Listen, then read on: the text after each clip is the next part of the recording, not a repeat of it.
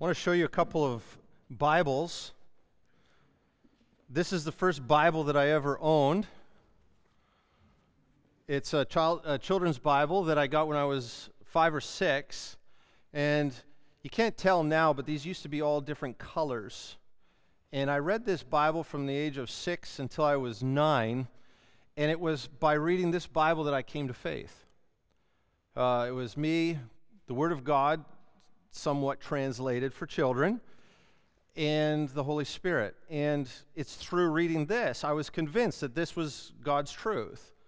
I spent most of my time in the Old Testament pages, and I actually literally wore the cover off. You can see I wrote my name on there, kind of. So this is a very special book to me, my very first Bible, the Bible that God used to bring me to faith. And so ever since I was about 6 years old, I've believed the Word of God. I've believed it to be true. I've believed it to be real.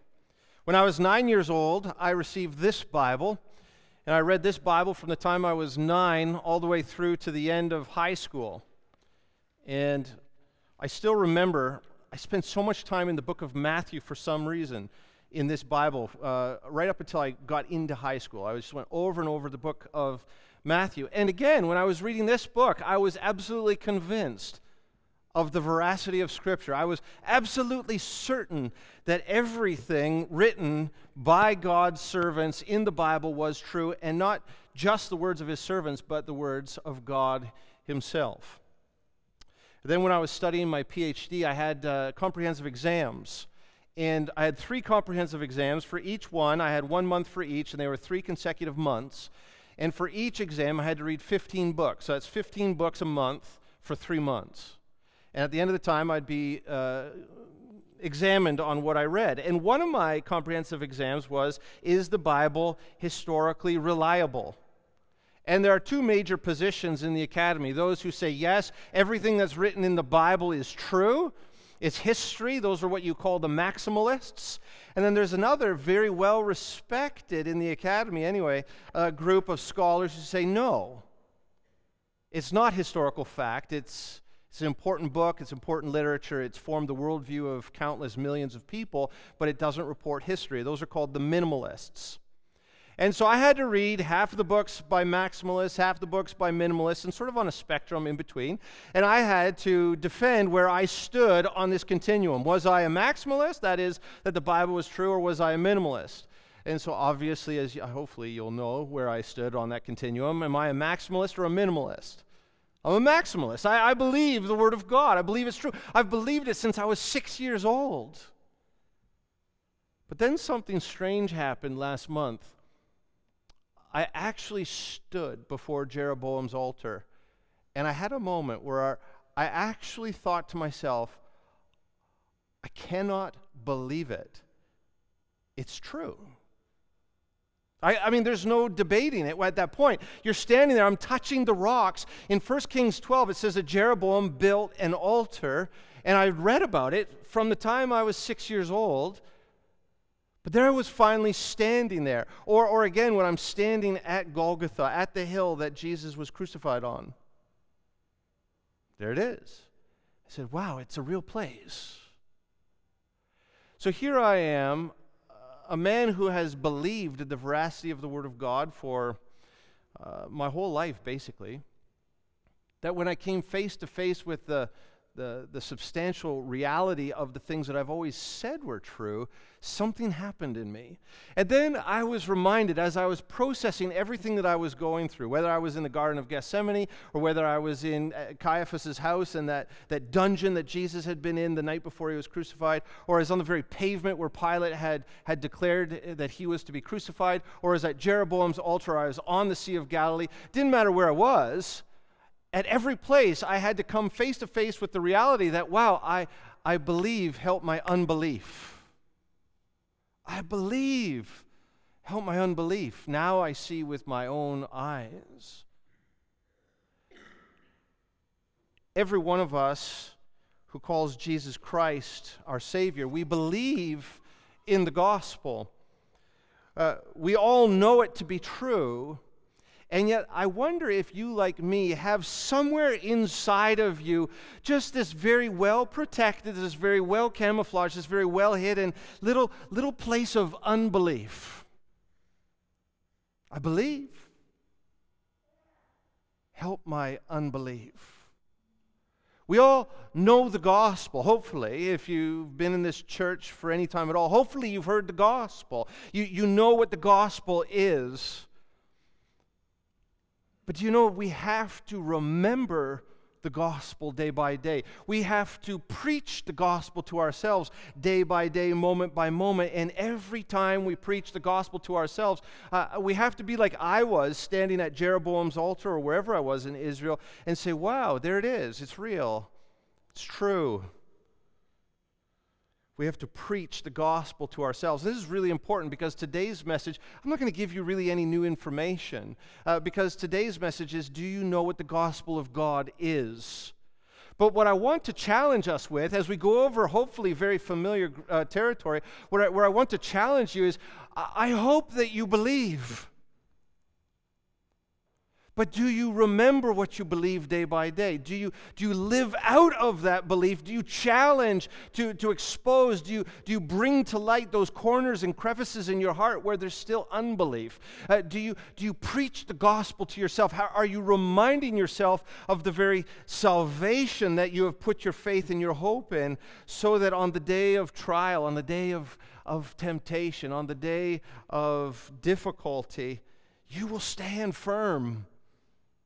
And maybe even in that moment you'll say, I believe. Oh God, now help my unbelief. Perhaps you, like me, have believed since you were 6 years old. Maybe you have a stack of Bibles that mean something to you.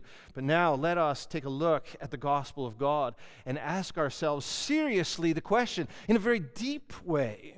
Not in a superficial way, but in a very deep way, a penetrating way.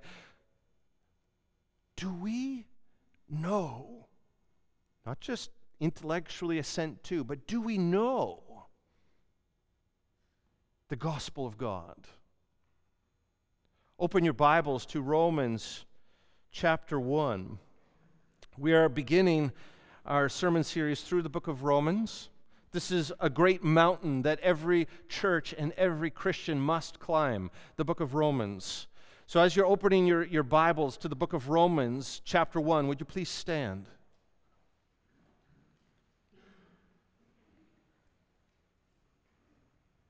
I'm going to read the first 7 verses. Last week we spent all of our time in verse 1. Today we're going to look mostly at verses 2 through 6. This is the word of God.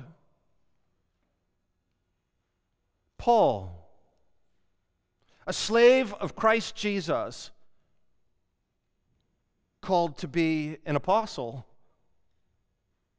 set apart for the gospel of God, which he promised beforehand through his prophets in the Holy Scriptures, concerning his Son, who was descended from David according to the flesh, and was declared to be the Son of God in power, according to the Spirit of holiness, by his resurrection from the dead. Jesus Christ, our Lord, through whom we have received grace and apostleship to bring about the obedience of faith for the sake of his name among all the nations, even you who are called to belong to Jesus Christ. To all those in Rome who are loved by God and called to be saints, grace to you and peace from God our Father and the Lord Jesus Christ. The Word of God. Let's pray. Oh God, we thank you that you have revealed to us, at least in part, your gospel. And now I pray that you would reveal further to us, that you would help us to expose the parts of ourselves that don't yet believe fully in the gospel of your salvation. And where we do believe, help us to remember the things that we do believe and we have affirmed, and the very hope in which we have put our trust and our confidence and our faith, the Lord Jesus Christ, who died once for sin and was raised on the third day, ascended into heaven, will return for us, his church. I pray that you would speak through me, minister by your Spirit according to your word to this church. I ask these things in the name of Jesus Christ. Amen.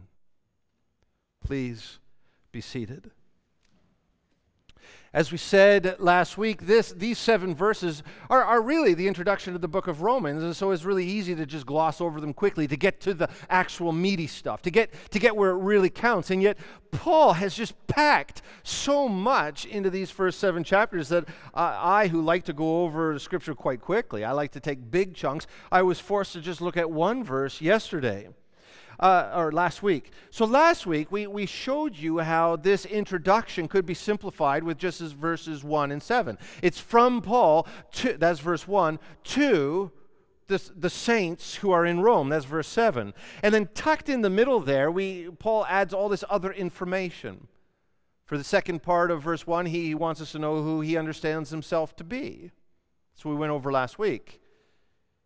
And then for verses 2 through 6, he wants to give us a little foretaste of what he's going to develop in the book of Romans. This is what Paul understood his message to be. He had something to say. And he can't even wait to get into the letter to tell us what it is he wants to tell us. He says, I have something so good, so massive, so life-changing that I just want to tell you about it in the introduction. And this is the longest of Paul's introductions. And the reason is exactly that. He wants to tell us what he's going to tell us. Last week we saw that Paul understood that he was a slave. He was an apostle, and he was a missionary. And so we have to understand ourselves as slaves. We have to understand our function in the local church. We're not apostles, but we have a function in the church. And we are all on mission, just as Christ was on mission and Paul was on mission, and the church has always been on mission. We better be on mission for God. This week, though, we're going to look at what Paul understood his message to be. And Paul identifies his message with this shorthand at the end of verse 1. Take a look at it. He was set apart. That's the missionary part. I've been set apart. I'm a missionary. Why? With a message. What's the message? The gospel of God. The gospel of God. Now, in verses 2 through 6, Paul is going to give us 3 very complementary, almost overlapping aspects to what he understands the gospel of God to be. The gospel of God, number 1, was promised beforehand in the Scriptures. That is, in the Old Testament. That's verse 2. Number 2, the gospel of God concerns God's Son, Jesus Christ our Lord. That's verses 3 and 4. And number 3, the gospel of God will result in the obedience of faith. That's verses 5 and 6. So what we're going to do this morning is just look at those 3 assertions about what the gospel of God is. The gospel of God was promised in the Old Testament. The gospel of God is about Jesus Christ. And the gospel of God is to bring about, it's going to result in something that Paul calls the obedience of faith. And so when we're asking ourselves the question, do we know what the gospel of God is? We have to be familiar with these 3 aspects of the gospel. Let's take a look at them in order. Number 1, the gospel of God was promised by the Old Testament. I hope by now in your life, if not before you were a part of this church, since you've been a part of this church, that you know that the gospel was proclaimed and promised by God through the pages of the Old Testament. There was an ancient heretic by the name of Marcion who said, we don't need the Old Testament. The God of the Old Testament is not the God of the New Testament. They're 2 totally different gods. The God of the Old Testament is mean, he's vindictive, he's angry, he's wrathful, and the God of the New Testament, according to the heretic, this is not my preaching, is kind and gentle and loving. The Father of the Lord Jesus Christ, revealed to us in the New Testament, according to Marcion, was not the God of the Old Testament. That Jesus came to correct the false understanding of who God was. That is first-class heresy. But we're seeing a resurgence of it in evangelicalism in North America. I don't know if you're familiar with this, but there is a trend that started in the United States just last year called unhitching ourselves from the Old Testament. We don't need the Old Testament. The Old Testament has nothing to tell us about the gospel. The Old Testament is just this very unfortunate prologue to the good stuff, which is the New Testament. Well, I hope that we would see that that's ludicrous, that's ridiculous, it's evil to say such things. In fact, it's much more accurate to say that the gospel was presented by God through his people and written down in the pages of the Old Testament, and the New Testament is an appendix to that. And I say that with all seriousness. The New Testament is just making clear what was promised, but was maybe not as clear in the Old Testament. So it's very important to note that the gospel of God was anticipated, promised even, by God's prophets in the Holy Scriptures. Now, when Paul says the Holy Scriptures, the only Holy Scriptures at the time that he wrote the book of Romans is the Old Testament, or you might call it the Hebrew Bible. This means that whatever the gospel of God is, however we're going to answer the question, do you know what the gospel of God is, it better include the Old Testament. It better include this understanding that whatever the gospel of God is, it is not something altogether different than the Old Testament. And in fact, I would plead with this church, I would plead with you, and any Christian who would listen, that if you do not yet know the gospel from the Old Testament, there is so much more of the gospel for you yet to discover. Because the gospel, though revealed plainly in the New Testament, will be flat, without depth, if it is understood apart from the Old Testament. So important to see. So how then can we discover what the gospel of God is? One answer is to read Matthew, Mark, Luke, or John, or to read Paul's epistles, or to read the other letters in the Bible, in the New Testament. But one of the ways, and a really exciting way to answer the question, what is the gospel of God, is by asking ourselves, what does the Old Testament promise? And if you read the Old Testament that way, what is this driving toward? What is this history and this scripture trying to promise us? The answer to that question, without even ever needing to read the New Testament, is that's the gospel of God. The gospel of God is the very thing that the Old Testament anticipates and promises. Therefore, the Hebrew Bible, our Old Testament, is Christian scripture. It anticipates the gospel. And therefore, before we move on to the second thing, the right understanding of the Old Testament. Remember, the Bible has been used for all kinds of twisted means and ways and purposes. People will use the Bible to twist it to their own advantage. How can you decide the difference between a good reading and a bad reading of the Bible? How can you decide between a good reading and a bad reading of the Old Testament? Well, the way that you can tell the difference between a good reading and a bad reading of the Old Testament is the reading of the Old Testament and the explanation of the Old Testament answering the question of what the gospel promises. The right understanding of any Old Testament passage must discover how it sheds light on the gospel. And therefore, the Old Testament is not like Aesop's fables. It is not a collection of morality tales. The Old Testament primarily was not written to tell us how to live a good life by following the examples of the men and women in the Old Testament. In fact, we see the failure of God's people in the Old Testament and the grace of God in the Old Testament, the promise of justice, and on the other side of justice and judgment, the promise of grace and salvation. That's the right reading of the Old Testament. The only hero in the Old Testament is God. Everyone else has failed. That's all we can say about that. But Really important, at the beginning of the book of Romans, Paul asserts for us, you want to understand the gospel? Get to know the gospel through the Hebrew Bible. Number two, the gospel of God concerns God's Son, Jesus Christ, our Lord. In verses 3 and 4, if you're not looking for it, you might miss it, but I want you to notice the envelope structure here. Just take a look here.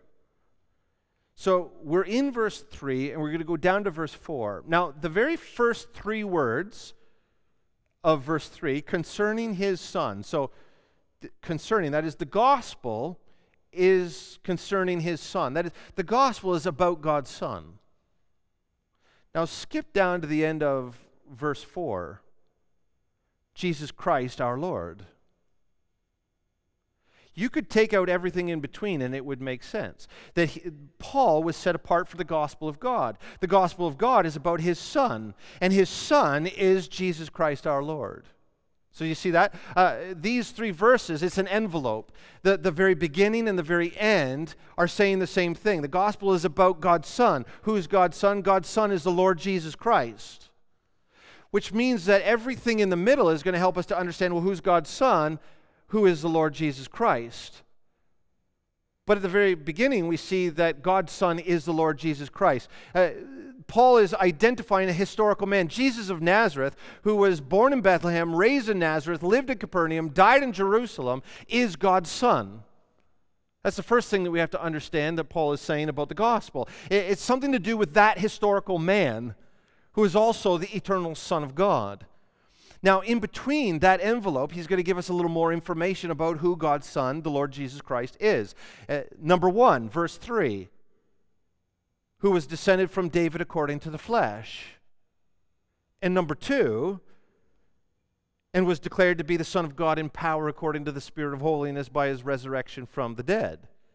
So this envelope structure then just formally, structurally, focuses our attention on these middle two assertions.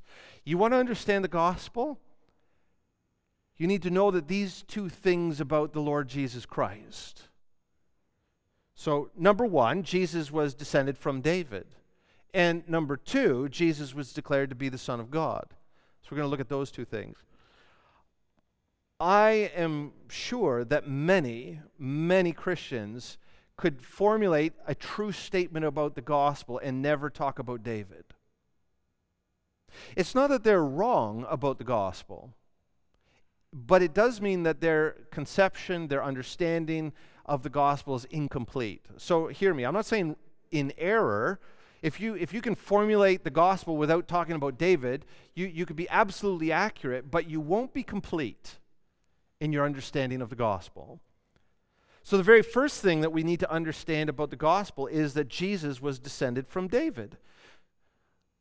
Why is it so important to affirm in our summary of the gospel that Jesus was descended from David?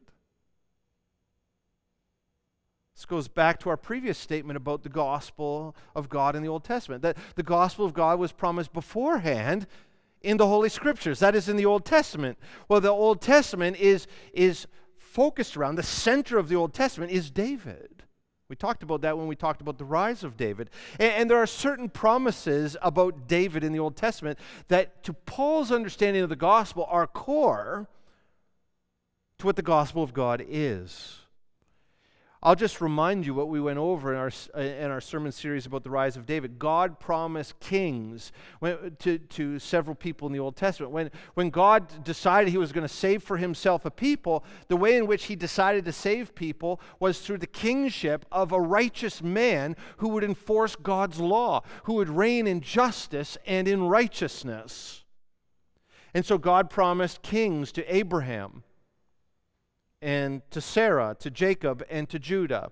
And throughout Genesis 17:6, 17:16, 35:11, 49, 8-10. Don't worry about that, but I just wanted to show you, this is right out of Genesis. God is promising to send a king into the world. And this king is going to stop the rebellion of humanity against God. Ultimately, these promises of kingship are fulfilled by David and his sons. Right? David is of Bethlehem of Judah. he is the promise of this king born to the family of Abraham, Sarah, Jacob, and Judah, from the tribe of Judah. David and his sons fulfill that promise, but now God gets a little bit more specific. And to David, God promises an eternal kingdom and a son who would reign forever. In 2 Samuel chapter 7, verses 12 to 13 and verse 16, God, through the prophet, says to David, "When your days are fulfilled and you lie down with your fathers, I will raise up your offspring after you, who shall come from your body, and I will establish his kingdom, and he shall build a house for my name, and I will establish the throne of his kingdom forever."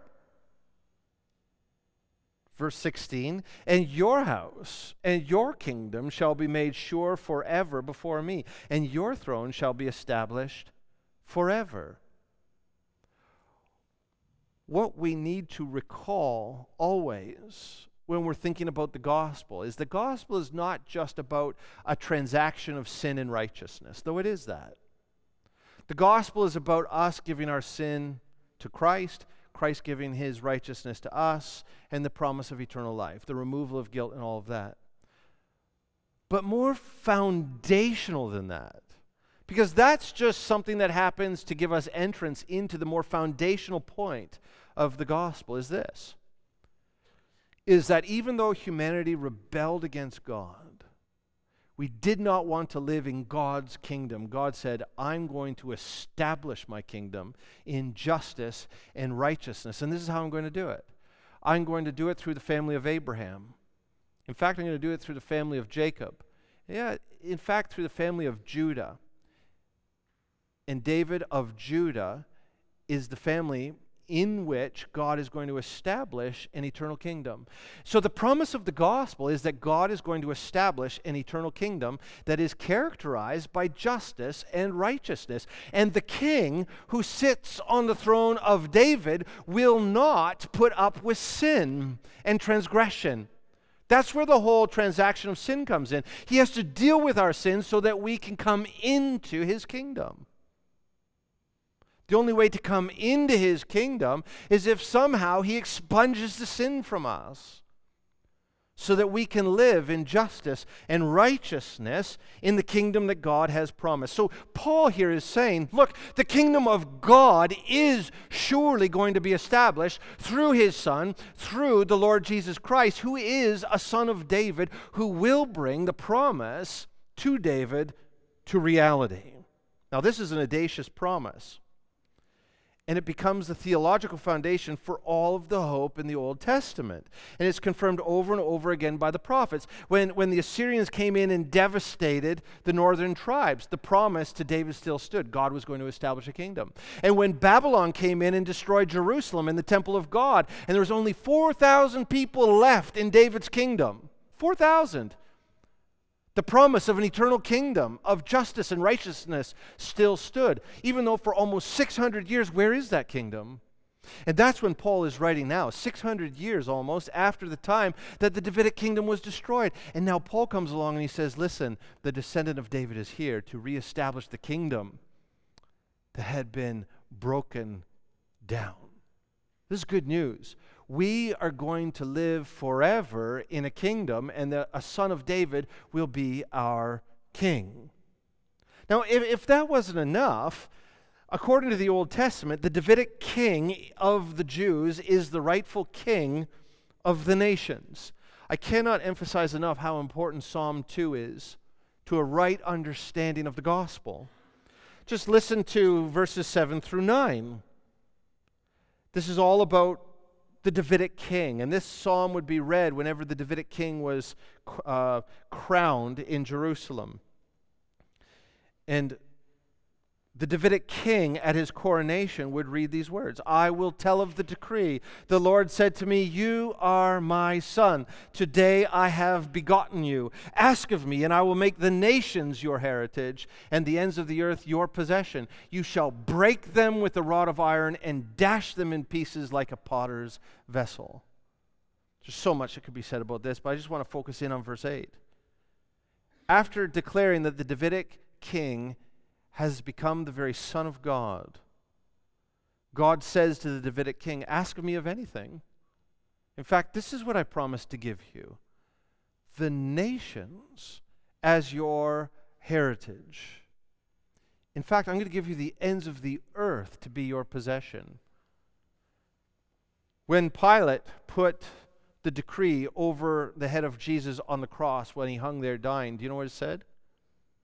The King of the Jews. And the Jews said, don't put that. He's not our king. And Pilate says, what I have written, I have written. Well, Pilate didn't know what he was doing. He was affirming that Jesus was the King of the Jews, but he was affirming something else as well. Pilate himself was complicit in treason against Caesar if he knew the Scriptures.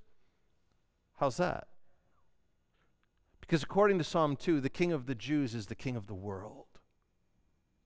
So when Pilate said, here is the King of the Jews, he was declaring a truth about Israel, but also about the nations, because God has said that he will give the King of the Jews, the Davidic King of the Jews, the nations as his heritage and the ends of the earth as his possession. So when Paul comes along and he says, what I want you to know about the gospel of God is that Jesus Christ is the Son of David, what he is saying is that this is the King of the Jews promised by the Old Testament. In fact, this is the King of the world, whether the world knows it or not. Jesus is the King of kings and the Lord of lords. And that's what Paul means when he says, descendant from David according to the flesh. We often think that what Paul is saying there is that Jesus was fully human. I'm not denying the full humanity of Christ, but that's not what Paul is primarily getting at here. He's not primarily saying that he was fully human. He accepts that as almost a de facto truth. He's saying, no, this is the King of Israel and the nations, the King of the world. Which leads us to our third assertion about the gospel of God, that Jesus was declared to be the Son of God. And you see it there in verse 4. So not only was he descended from David according to the flesh, but he was declared to be the Son of God in power, according to the Spirit of holiness by his resurrection from the dead. Now this is a tough verse to understand, but what I want you to see is that it's parallel with verse 3. He was descended from David. What's the next word? According to. Look at verse 4 now. He was declared to be the Son of God in power, according to. In verse 3, what Paul is getting at is he's saying, look, we know that Jesus is descended from David because he has a genealogy. The Jews were excellent at keeping genealogies. We got two of them, one in Matthew, one in Luke. According to the flesh doesn't mean that he was human. It means just take a look at his genealogy.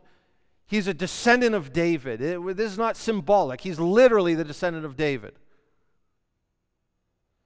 So according to, this is the instrumentation by which Jesus is the very thing that Paul is asserting about him. According to, in verse 4, the Spirit of holiness by his resurrection from the dead. What does it mean then that Jesus was declared to be the Son of God? Either he is or he isn't, right? We're prone to say, as I already mentioned, that verse 3 is about the humanity of Christ according to the flesh.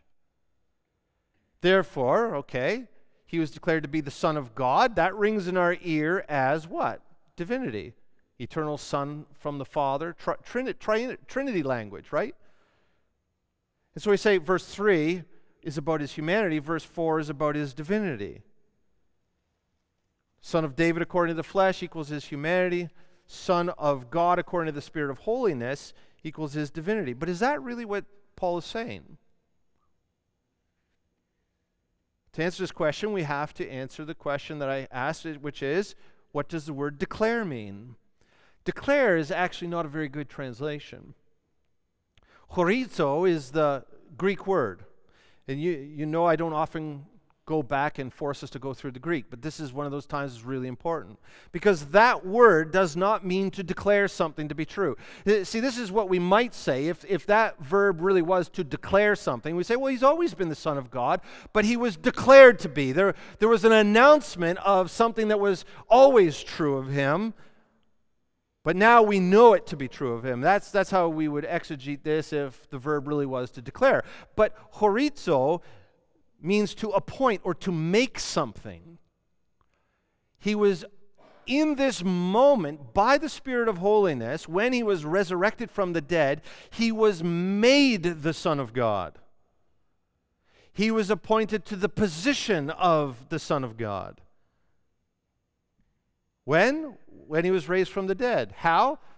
By the Holy Spirit. Now, we've got a problem. If verse 4 is about his divinity, what we would then have to conclude is that he perhaps wasn't divine before resurrection. Now, we all know that to be heresy.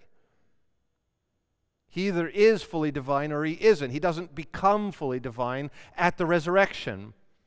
But if the verb is not to declare something that has always been true, but there was a fundamental shift in the identity of Jesus at the moment of resurrection, where he is made into something different. He is appointed to something that is different from before he was resurrected from the dead, then this verse better not be about his divinity.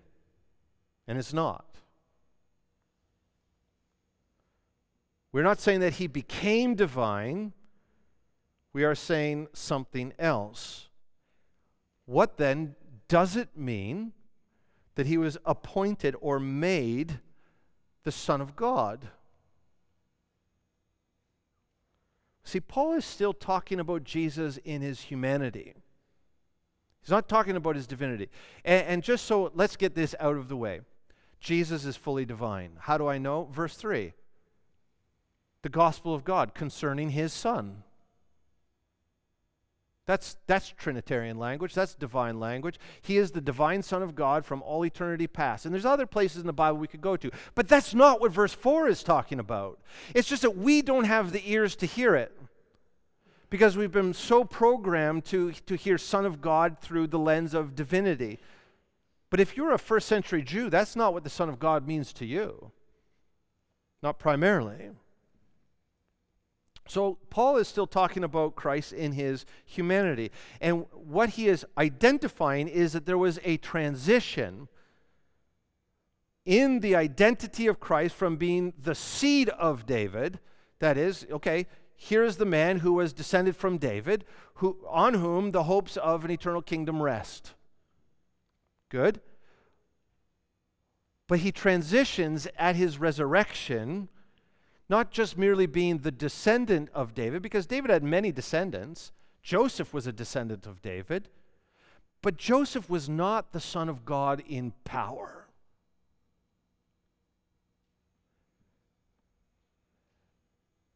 What Paul is saying in verse 4 is Jesus transitioned from being the seed of David to being the Davidic king in power. The resurrection of Jesus was his resurrection day, or his coronation day. This is when Jesus was crowned king.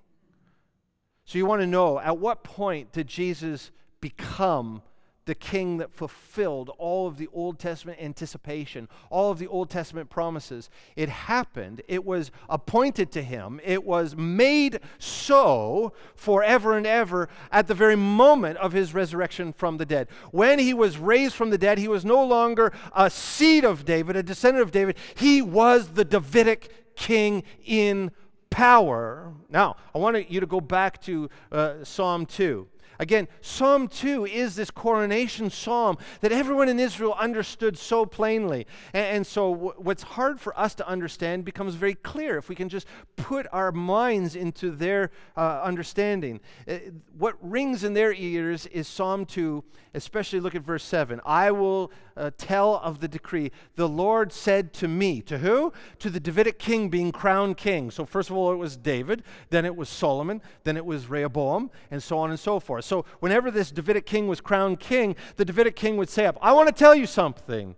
The Lord, by this coronation, has said to me, you are my Son. You are my son. Today I have begotten you. See, when David and Solomon and Rehoboam and all of the kings in the line of David became king over Judah, and for David and Solomon, all Israel, they became in that moment positionally God's son. It's a position of their kingship. Therefore, they are to reign as God's son, as God's representative on earth, to do what Adam failed to do. See, Adam was God's son. Adam was the first king. Adam was to represent God in the world, to reign over God's creation with justice and righteousness. So when the Davidic king took the crown on, what they were finding out is that they were to reign in perfect justice and righteousness without sin. To be the king of Israel, yes, but to be the king, as we find out later in the Psalm, of all the nations. And not just all of the nations, but of all of creation. You are God's son. You are to represent God in creation. It's a heavy, heavy mantle to put on. Now, you tell me, which Davidic king succeeded to wear the crown, to bear the title Son of God? Did David? Did Solomon? Did Rehoboam? Did Uzziah? Hezekiah? Josiah? No. This is a great tragedy of the Old Testament. Every one of the Davidic kings failed, which is why God called in the Assyrians, why God called in the Babylonians. And the Davidic kings failed to do what Psalm 2 called them to do, which is why Paul says, not this time. Not this time. Now we have a son of David who died for the sin of the world and was crowned Son of God, that is, Davidic king, God's representative in creation, to reign over Israel and the nations and all creation in justice and righteousness, in power. Not in weakness like David, Solomon, Rehoboam, and the rest of them. Not in weakness, not in failure, but in power. Because finally we have a son of David who can do it. A son of David who was without sin, who died for the sin of creation, who died to redeem creation, who can properly represent creation to God and represent God to creation. That's the gospel. The Son of God, the Davidic king, appointed so in power, not in weakness. By who? By the Spirit of holiness. The Holy Spirit has declared, and not just declared, but made this so. You see, if Jesus had sinned even once, he's not raised from the dead, because he also will have failed. But he didn't fail. He lived a perfect life. He uniquely, in all creation, is fit to represent God, to wear the crown of David, to reign over all the nations, to be the king of the universe. And that's exactly what Paul says at the beginning of Romans, the gospel of God asserts. Now, just so that you don't think that somehow I have added this in when it's not there, I'm hanging a lot on the word horizo, aren't I? Let me just read for you Acts 2:29 to 36. And I'm not going to exegete these verses, but I want you to see the way Peter speaks about Christ. Brothers, this is the very first Christian sermon after Pentecost. It's on Pentecost. Peter is preaching. Brothers, I may say to you with confidence about the patriarch David that he both died and was buried, and his tomb is with us to this day. Why did David die? Because he sinned. Implication, he failed. to fulfill Psalm 2. He failed to be the Son of God, to reign in justice and righteousness over Israel, the nations, and all creation. So he died, and he was buried. His tomb is here. Being therefore a prophet, and knowing that God had sworn with an oath to him that he would set one of his descendants on his throne, he foresaw and spoke about the resurrection of the Christ, that he was not abandoned to Hades, nor did his flesh see corruption. This Jesus God raised up, and of that we are all witnesses. Being therefore exalted at the right hand of God, and having received from the Father the promise of the Holy Spirit, he has poured out this that you yourselves are seeing and hearing. For David did not ascend into the heavens, but he himself says, "The Lord said to my Lord, sit at my right hand until I make your enemies your footstool." Now, major point there, much more to say, but all Peter is saying is David knew that he had failed. And so he looked to one of his descendants and called one of his descendants his Lord. He said, "One greater than me is coming." That's Psalm 110. Now look at verse 36. "Let all the house of Israel therefore know for certain that God has made him both Lord and Christ, this Jesus whom you crucified." How? Resurrection from the dead. God made the eternal Son of God to be Lord and Christ. Christ means Messiah. By this point, Messiah means Davidic king. God made his own eternal divine Son to be the Davidic king, which is the Christ, the Messiah. Why? Because every other descendant of David failed, so God had to come and do it himself.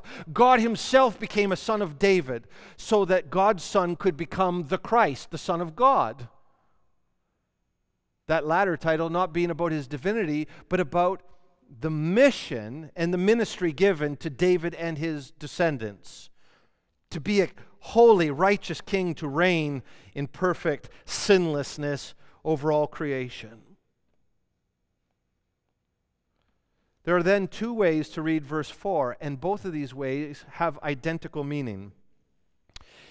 Jesus was made to be the Son of God in power according to the Spirit of holiness by his resurrection from the dead, or it means exactly the same thing if we said he was made to be the Davidic king in power according to the Spirit of holiness by his resurrection from the dead. Jesus was made to be the promised Davidic king who would sit on the throne of David over an eternal kingdom forever. Do you see how much of the gospel, according to Paul, is wrapped up in this royal motif, this idea of kingdom, kingship, reign, rule? But we, in the West, when we think of the gospel, we very rarely ever even think of such things. We think of a philosophical, spiritual transaction where we give our sins to Christ, Christ gives his righteousness to us. That transaction is real, it's true and important, but that transaction is subservient to the gospel, which is that Jesus Christ is the Davidic king. And I alluded to this already, but let me make it plain. Because if the Davidic king reigns in justice and righteousness, and our sin isn't dealt with, then the rod of iron crushes us and condemns us. So the only way to populate this kingdom is if the king dies for the sins of the subjects of the kingdom.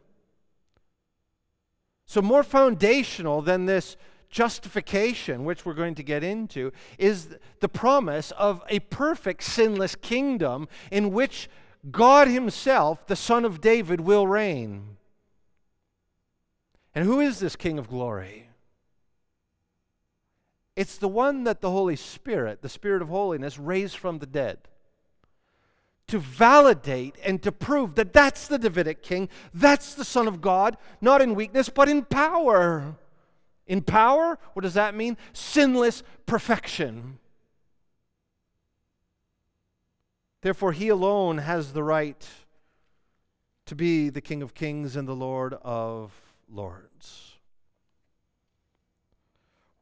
We're going to have to get to the obedience of faith next week. But to recap so far what we've accomplished today. The gospel of God is the fulfillment of all Old Testament promises. That if you want to understand the gospel, you need to start reading the Old Testament. Your understanding of the gospel, as I hope we've shown here just with 2 Samuel 7 and Psalm 2, you just won't have the categories in your brain for understanding the gospel unless you allow the Old Testament to create those categories. The Old Testament creates the categories. Christ fills those categories. That's why Jesus says, I haven't come to do away with the law or the prophets. I've come to fulfill them. That is, he's to fill up the categories of theological thought and promise that the Old Testament creates. The New Testament doesn't create any new boxes for us to understand reality. It just fills those boxes, and the fullness of those boxes is Christ himself. So that's the first thing we need to understand. Everything we need for understanding the gospel is in the Old Testament. Secondly, the gospel of God is about God's Son, the eternal Son of God, who is fully God, but also became a man. A descendant of David, just like Joseph, his father, adopted father. That's a whole other sermon. Jesus' Davidic credentials come to him by adoption, not through Mary, but by Joseph. High view of adoption in the Scriptures. But he is the legal descendant of David. Okay? And he is declared to be the Son of God. That is the Davidic king, according to Psalm 2. The king of Israel, the king of the nations, the king of all creation. When and how? When the Spirit of God raised him from the dead. It's the resurrection of Christ that validates everything about who Jesus is. God would not raise up an imperfect son to reign as king, but Jesus is perfect, without sin. And so the nations belong to him, and so do we. If we give our sin to Christ, he will pay it and say, come into my kingdom. That's the gospel. Do you know it? Let's pray. Oh God, I thank you.